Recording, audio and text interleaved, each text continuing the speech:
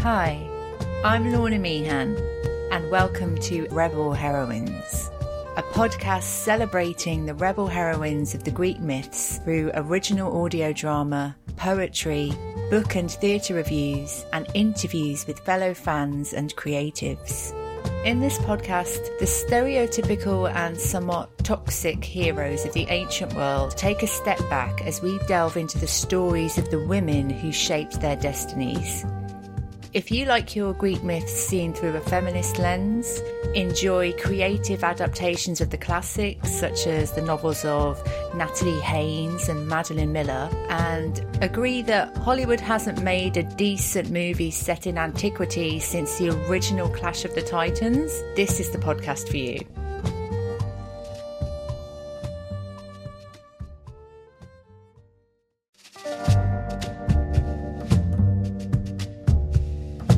Hello and welcome to another episode of Rebel Heroines, the podcast celebrating the women of Greek mythology and the women who write about them.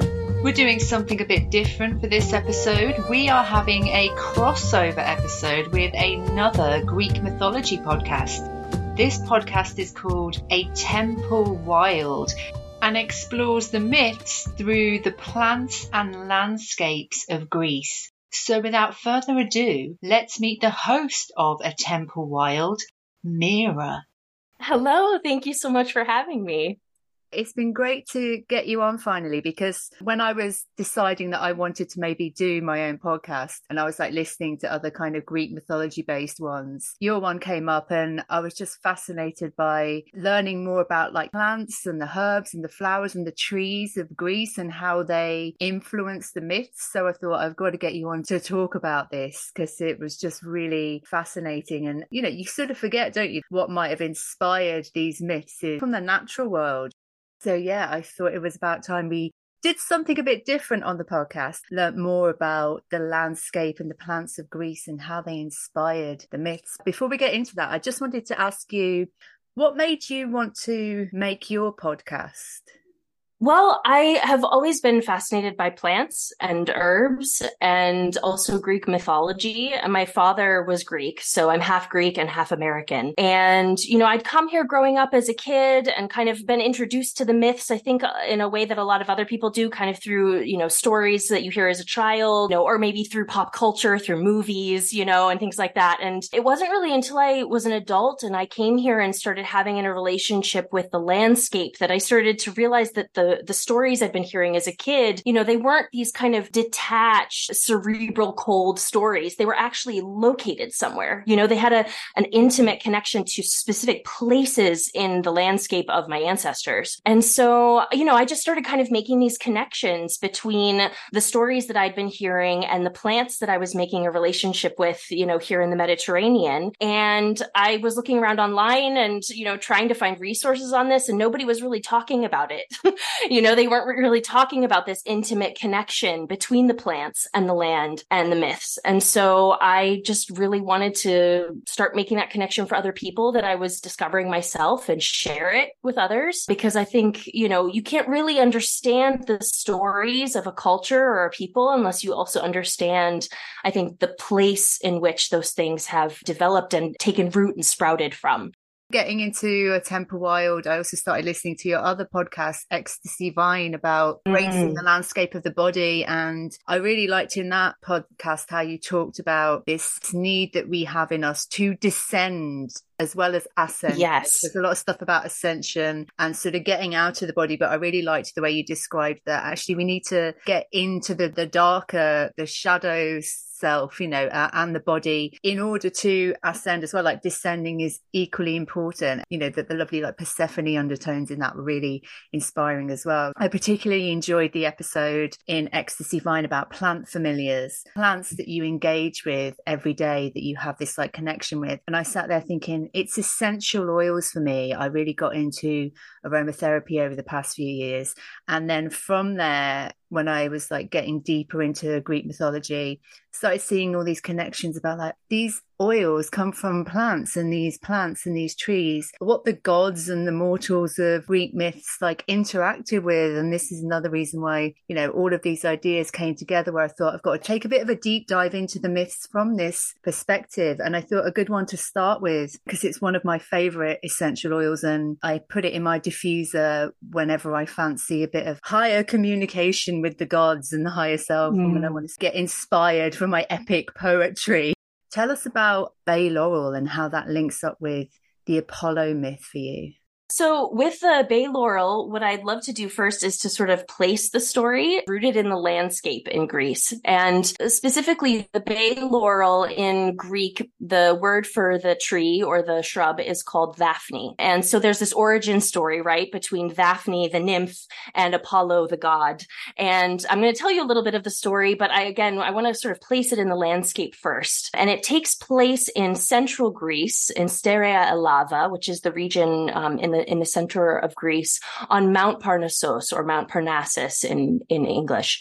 Daphne, of course, is a nymph of that area. But Apollo, when he shows up on the scene, he's kind of a new god on the scene, you know, just born, and he's kind of looking around for a place to call his own and to sort of claim as his sacred site and his temple. He comes here to Mount Parnassus and decides to just kind of claim this as his site. But it was first dedicated to Gaia, the mother goddess of the earth and the sky and the sea and the mountains. And there at that sacred site, she also had the great serpent, her child, the Pytho, and that serpent was guarding the site.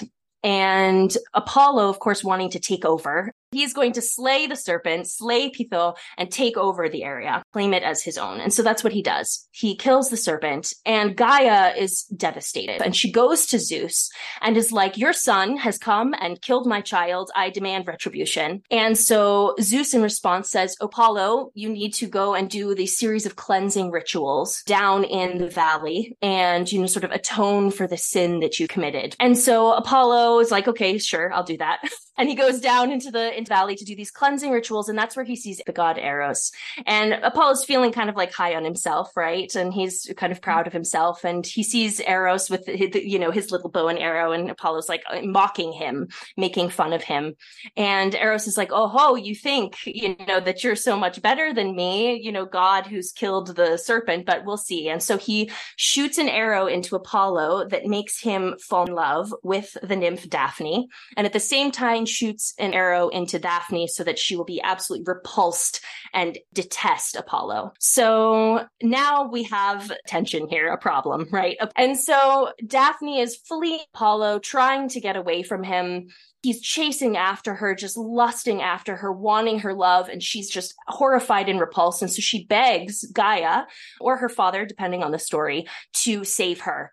And so she becomes transformed into the bay laurel tree as a way of escaping Apollo's advances. But Apollo is still, of course, obsessed. I mean, he's just still in love with her. And so he decides to take part of the bay laurel tree, claim it as his emblem or as his sort of symbol of victory and power. And the bay laurel then becomes a sacred symbol of Apollo. And according to Pausanias, even his first temple was built actually out of bay laurel trees because he just had this lust and this love and passion for Daphne. This is all happening in a place. I mean, this is happening on Mount Parnassus, right? Which, if you've ever been there, if you've ever been to Delphi, it is one of the most beautiful places. I mean, the view from, it's sort of like an amphitheater in the side of the mountain. You've got this stunning view of the valley. You've got the sea off in the distance, and you could see why Apollo would want to sort of claim this, as his sacred site. And so, of course, that's what he does. I mean, he builds a temple there. There's, of course, going to be a theater. He starts the Pythian Games.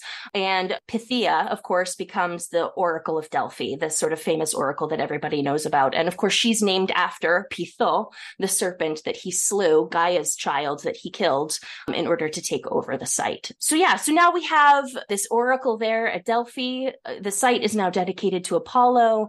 But I think that the story is very interesting because I think that it it kind of shows sort of the pre-Olympian god origin, the origins of the myths and the stories that are happening there on Mount Parnassus before Apollo comes. Like I said, the site had been dedicated to Gaia before.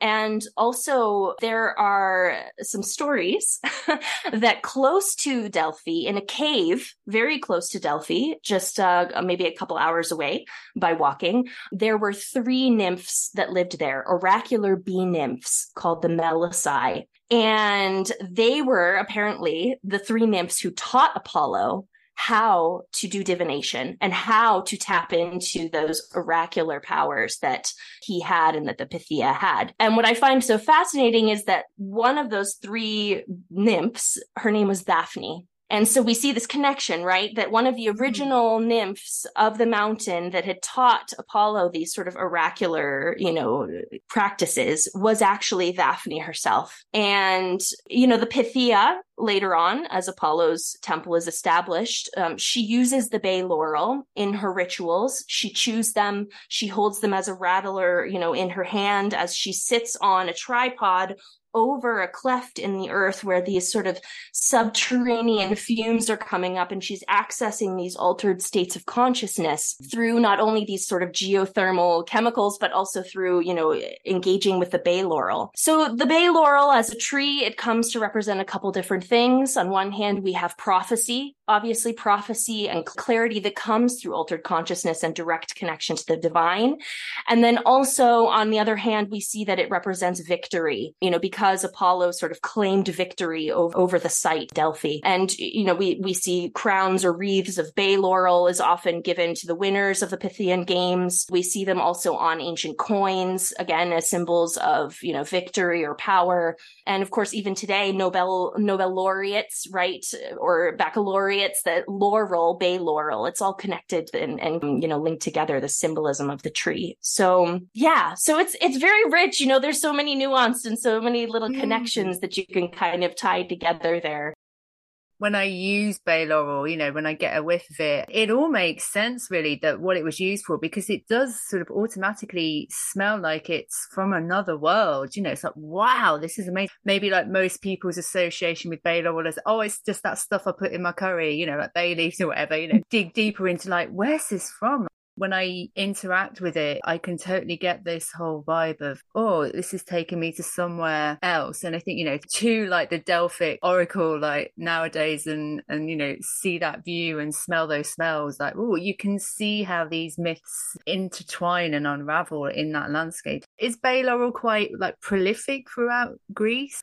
You'll find it growing in the wild. It really likes ravines and wooded areas. It's more of a shrub rather than a tree. I think most of us, when we think of bay laurel, we think of like the trees that have kind of been pruned into these sort of, balls or like strange arbor shapes and things like that. But yeah, no, it grows in the wild for sure. It has these incredibly beautiful, potent yellow flowers that bloom in the spring and just covered in bees. I mean, just the bees absolutely love it. Not only honeybees, but solitary bees, and as the pollinator for the tree. So you can also see there this connection also, like I was saying before, the Melissae, which are the oracular bee nymphs, there's this connection there with the bees and the bay laurel. So, and you were saying the scent of it too. Yes. I mean, it's so clarifying. I think medicinally, people often use it to help with congestion and sort of opening up and also with digestion and just kind of letting things flow more clearly, and you can really see that again as a plant of, oracular wisdom, way to sort of clear the passages and sort of,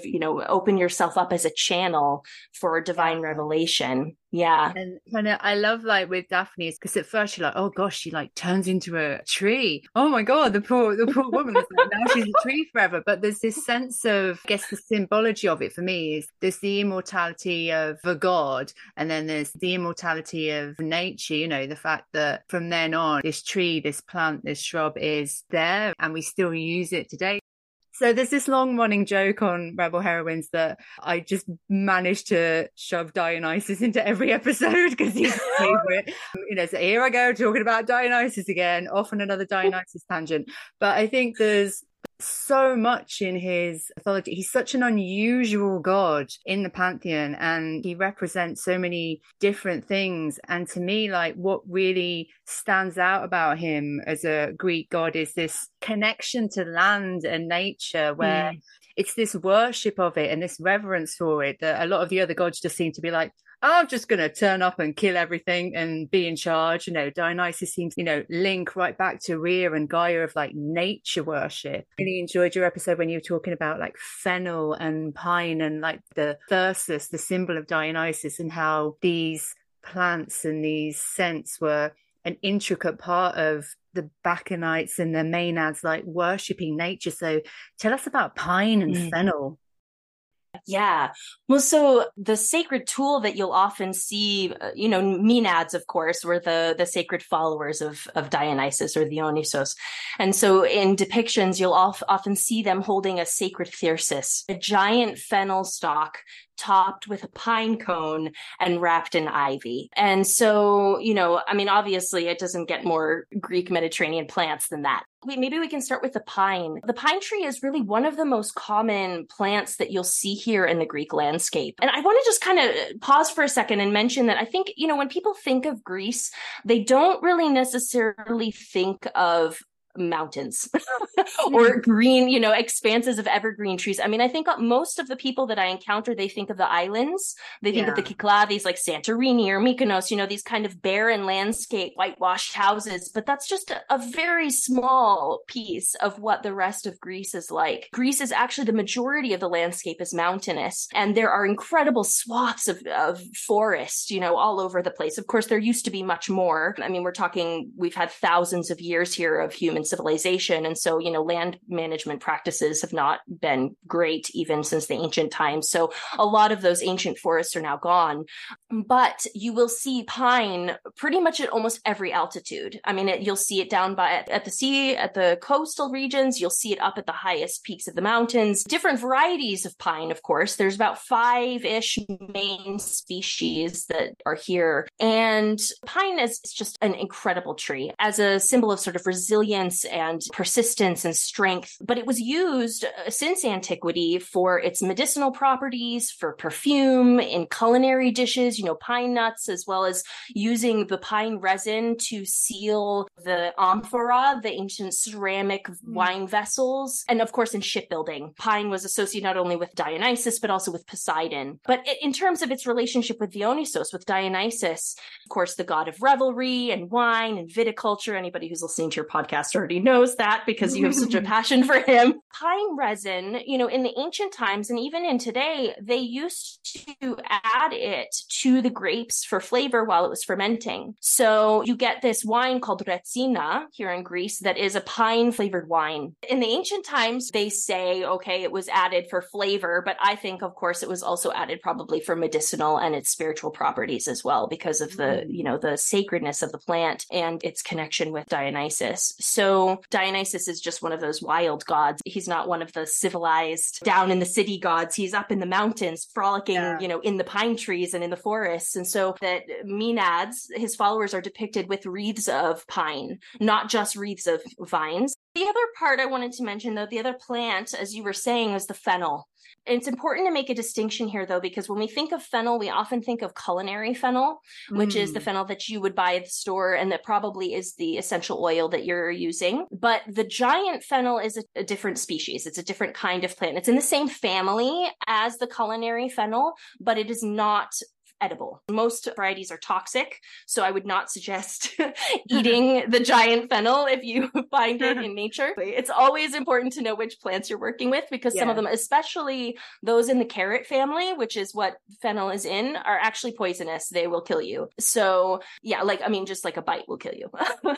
So anyway, fennel is not that toxic, but it is toxic. So it's this huge plant. I mean, very tall. It can grow up to 15 feet. And it looks like a giant candelabra, like a flaming torch. Etymologically, though, the word for it is narthex, and that, I believe, in its roots means vessel or carrier or a casket. And so you're looking at this giant stalk, right, which the Maenads were carrying around with the fennel at the top.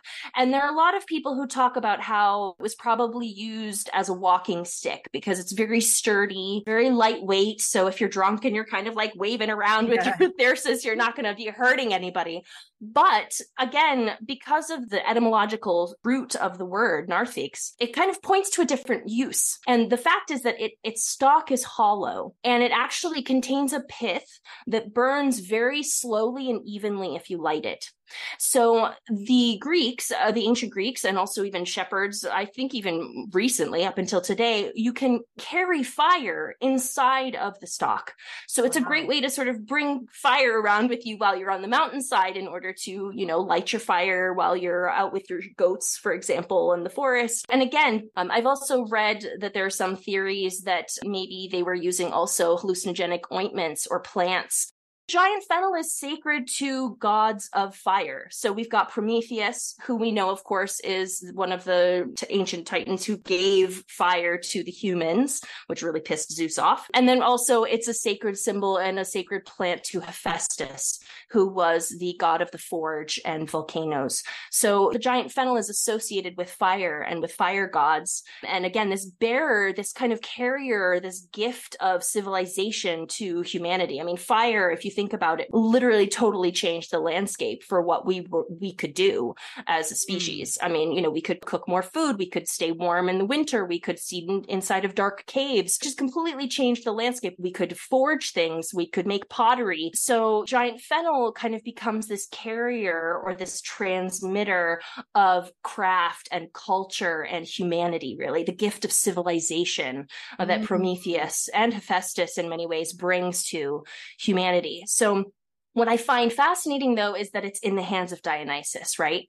Bending all the rules about gender. He's bending all the rules about what it means to be in right relationship in terms of society and, what we're supposed to, quote unquote, be doing as civilized people. And looking at the symbolism of the fennel, and also even with that pine cone on the top. I talk about this in an episode in my podcast on fire myths, but I sort of see it as like a lightning rod, right? As this sort of divine rod that connects the lightning, that sort of powerful firing, inciting power of Zeus with the earthy sort of wild nature of the ground. Like you were saying before, right, about my Ecstasy Vine podcast about ascending and descending. It's kind of like this sacred rod or this sacred channel that brings the above and the below together. And also, if you think about Dionysus's roots as a twice-born god, right? And where he came from, right? I mean, like Semele, his mother, she was tricked by Hera into begging Zeus to show her his true form. And, Zeus, of course, had made an unbreakable vow, and so he had to do that. And so he shows Semele his true form as lightning, fire, thunder power, and she bursts into flames immediately and is incinerated. And so he plucks out of her their unborn child and sews him into his thigh. And then months later, Dionysus is born from his thigh. I think that's why he can be so gender bending, straddling that line between civilization and wildness, and even his other two plants, which my next episode that's coming up is going to be about this, the grape and the ivy. They represent these two opposites again, right? Grape being this domesticated vine, and then the ivy, that wild vine that just exists in nature and takes over everything. So I love the Dionysus. He's just so juicy in terms of like looking at all of these tensions and these dualities. So when I'm in like a sort of channeling epic poetry mood, I burn my bay laurel. I'm in my kind of, okay, let's get crazy, let's get wild. I put a bit of fennel, a bit of pine in my diffuser. I put Dead Can Dance, Dionysus. Everyone out there who loves Dionysus, listen to that album. And I just full on pretend I'm a Maenad and dance around my crazy. And afterwards, I always feel as though something has shifted, and to me, really, that's what Dionysus is all about, and the way he interacts with nature. It is about that sort of transformation, transmutation, and just embracing the dark and the light as well, leading us nicely into this relationship between like the light and the dark and going back to ascending and descending. I think my favorite essential oil is Narcissus. I think it's probably one of my favorites I love the floral oils, but there's just something about Narcissus that's just, the mist that Narcissus features in. I can completely understand why it has this effect. It's just very intoxicating, right? And even like the word as well, isn't it? Like the narc of it, that, you know, like narcolepsy, this thing of like, I'm falling. Yeah, let's talk about Narcissus, and particularly with reference to, we've got the myth of Narcissus the man, and how that came to be, the plant. So we've got Narcissus, and also how that relates to Persephone and Hades. I mean, again, with placing the story somewhere, you know, Narcissus actually was said to be the son of the naiad Liriope, who was a nymph of, again, this central Greece region where we were talking about before, you know, Mart Panissos and Daphne and Apollo, this region of central Greece called Sterea Lava.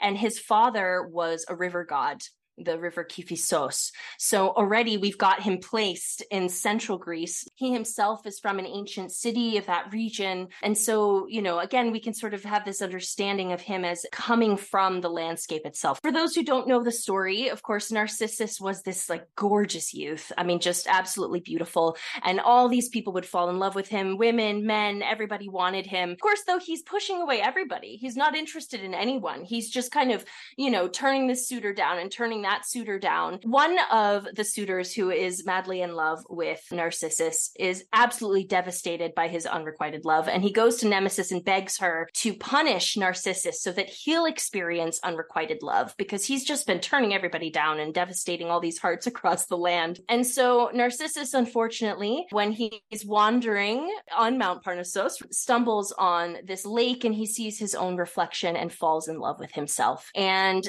he's just obsessed and in love, and he will not leave the water side. He's just, you know, kneeling beside the water, looking at himself, begging for his reflection to love him back. But of course, that's impossible. And so he dies there beside the lake. Some people say that he withers away and just kind of dissolves into nothing. And then in his place comes up the Narcissus flower. So we sort of have this origin story for the Narcissus. And the interesting thing about the flower is it's a perennial bulb. You'll often find it actually along water sides and near water, where it can kind of bend over and look at itself in the water, much like Narcissus is sort of looking at his own reflection. But the thing with the Narcissus, it's one of the first bulbs to bloom in springtime. So sometimes you'll even see it coming up through the snow. And Narcissus, the word, you were sort of hinting to this before, but the root of the word, narke, it actually means to numb. So, you know, some people think maybe that's because, okay, narcissus, Narcissus, but because the bulb itself has numbing properties, medicinally, it has some numbing properties. But you can also think of it in terms of, we're coming out of winter, right? So everything has kind of been frozen and numb, and Narcissus springs out of this numbness, this sort of beautiful flower that comes out of the numbness. Much like he was numb to love, he was numb himself and numbing his own sensuality, numbing his own sense of love and his own capacity to feel desire. But then was cursed, of course, for not letting that numbness melt and thaw. There's just an interesting symbolism there, I think, between the flower and the roots of that word. And so again, like we were saying before, Narcissus has this very intoxicating scent. I mean, it's just this incredibly beautiful, rich aroma. And you can imagine Persephone, right? The springtime goddess. She's wandering through these fields of early spring flowers, Narcissus being one of the first that comes up in the spring. And she's also kind of numb in a way to her own sensuality, right? I mean, she's, you know, a young maiden. She's kind of been protected by her mother her whole life. She's enjoying life, sort of carefree life with her other nymphs and maidens that she's got in her company. And she's in this field of Narcissus when Hades comes and takes her. So what I think is interesting, though, about the story that not a lot of people mention, when they talk about it, they often sort of mention, oh, okay, Hades came and snatched her away, right? He came and stole her. But before that happened, Hades actually went to Zeus and said, hey, brother, I'm looking for a wife. I really want Persephone to be my wife. And so we're talking about back in the day when arranged marriages were not very uncommon, right? So Zeus is like, okay, sure, you can have Persephone. Her mother's not going to allow it though. So we need to kind of find a way for you to get her without her mother knowing. And so Gaia conspires to grow this field of Narcissus so that Persephone will be led away from her retinue. She'll be alone and kind of wandering through this field of flowers. And that's when Hades comes. So Gaia, the earth itself, has kind of conspired to allow, if you will, the taking of Persephone to the underworld. Retellings of the stories, a lot of sort of feminist and modern retellings, they focus on the rape aspect or the abduction aspect, how Persephone was taken against her will and there was no consent and, all this stuff. But, I like to look at it from a slightly different angle instead of focusing necessarily on her awakening sexuality. And I like to look at it more as her awakening to the life-death cycle, because Persephone is primarily a springtime goddess. Her mother is a goddess of the harvest and of agriculture. When she becomes abducted, she's taken down into the underworld and then becomes queen of the underworld, which is a place of death and decay, but it's also, if you look at the word Avis or Hades, Avis, it means the unseen. So it's that which is unseen. It is under the ground. It is the roots. It is the soil. It is that earthen place from which all things from the earth sprout. All bulbs, all trees, all plants, all flowers, they come from nothing. They come from that dark soil, that rich, fertile soil. And so as a springtime goddess, we have, again, this polarity, like you were saying, between the light and the dark. She's this springtime sweet goddess wandering through fields of Narcissus. She's taken by Hades down into the underworld, to the darkness, to the unseen realms, where she's faced with mortality, where she's experiencing death and seeing death. And then she, of course, comes back again in the autumn after, Demeter, her mother, of course, has been looking hysterical for her forever and is trying to find her. She turns the earth barren and says, okay, unless you return my daughter to me, nothing else will grow. And Zeus says, okay, fine, she'll return to you and to the top as long as she hasn't eaten anything from the underworld. Unfortunately, while she's in the underworld, she eats a pomegranate seed, thus tying her forever to the underworld. So she has to spend half of the year down in the darkness and half of the year up in the lightness. And again, though, this polarity, Narcissus being that first bulb, that first plant, that first flower that blooms in this connection to Persephone's very sweet and sort of youthful nature. And then, of course, her connection with the pomegranate, which is one of the last fruits of the season before everything starts to turn to winter, and she has to return back into the realm of the dead where she is queen and oversees the realm as Avis' equal. I think that's the other thing people don't really remember is that, yes, okay, Persephone was abducted. Yes, she was taken to the underground, but she comes back as an equal, as a queen in her own right and in her own power. And a lot of rich symbolism there. Yeah.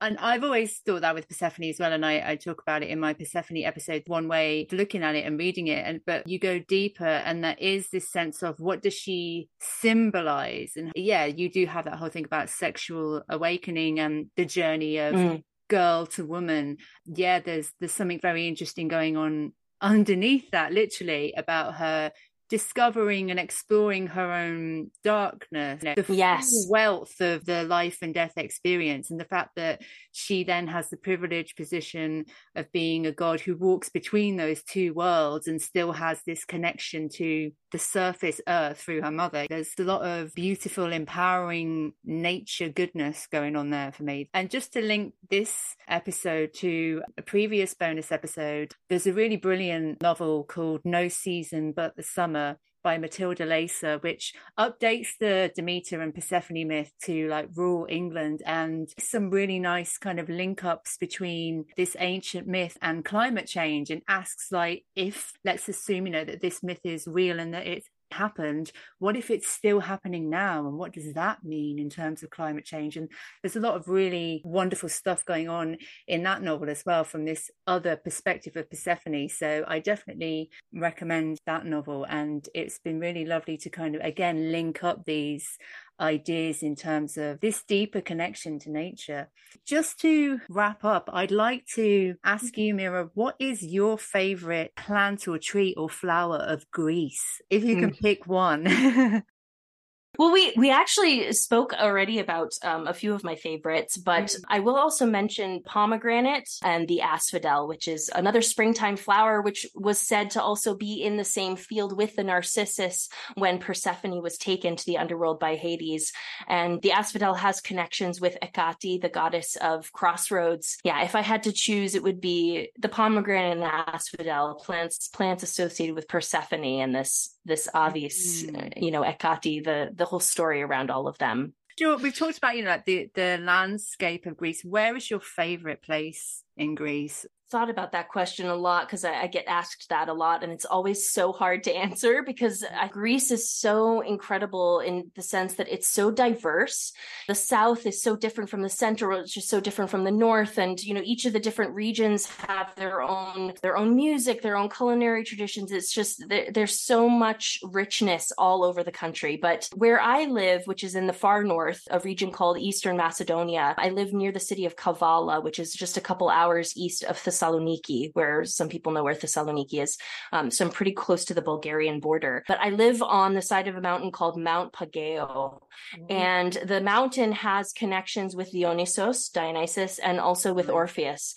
And so there's just so much rich history here, and it's so beautiful. It's not an area I think people think about when they think about Greece. They don't think about the north. It feels much more Balkan up here, if I can say that. I mean, it's such a crossroads too, because we're so close to Turkey. So, you get this beautiful confluence of all of these different cultures coming here in this area. So yeah, I always encourage people to look north when they come to Greece, but I think the north is one of the most beautiful, underrated areas in the country. It's just, there's so much incredible nature up here, incredible waterfalls and hikes and forests. And yeah, it's just beautiful. Finally, what is your favorite Greek myth? I would have to say the myth of Persephone and Athes. Not so much Demeter. I have strange feelings about Demeter. I don't know. Maybe it's like the overbearing mother situation. But the connection between Persephone and Athes, I just find, so incredibly rich. There's just so much depth in there in Persephone's story specifically, her journey through this life-death cycle and connecting to the earth and the underworld and, the unseen dark things inside of ourselves that we tend to try to avoid. I think as a culture in the West, we typically are afraid of death and we avoid any kind of talk about it or any, thinking about death. And so any story about Persephone and Athes that kind of brings that reality of the life-death cycle into our consciousness, I think is really rich, deepens our experience as humans, I think, on the land, awareness of the seasons and how we're a part of all of it. We're a part of this whole cycle. Again, it's just more proof that, these Greek myths endure because we are also achingly human. Wonderful. So thank you so much, Mira, for talking to us about the landscape, the plants of Greece and how it all links to the myths. Tell us a bit more about your podcast and what you've got coming up. Well, my website is called templewild.com. So that's where you can find, it's my hub where you can find everything, my journals, my blog entries, my podcast. It's actually been a few years since I recorded a podcast episode because I've been traveling quite a bit outside the country, but I'm back now to Greece. And so I've been working on the next episodes, which will be coming out hopefully here within the next couple of weeks. As Wonderful. I mentioned about Dionysus. Yes. So the podcast is starting up again very soon. But yeah, so my blog is the best place to go at templewild.com. You can subscribe to my newsletter. I send out a newsletter every full moon. Wonderful. Thank you so much, Mira. And I hope that everyone listening does check out A Temple Wild. Thank you so much. Thank you so much for listening, and do check out both Mira's podcasts, A Temple Wild and Ecstasy Vine. We will be back in September with the Warrior Women episode, and we'll also be having another crossover episode taking a deep dive into Artemis with the Goddess Project podcast. As well as that, I will also be putting up an interview with Emily Hauser, the author of the Golden Apple trilogy, about her new non-fiction book, Ancient Love Stories. So a lot of good stuff to look forward to. I'll see you soon.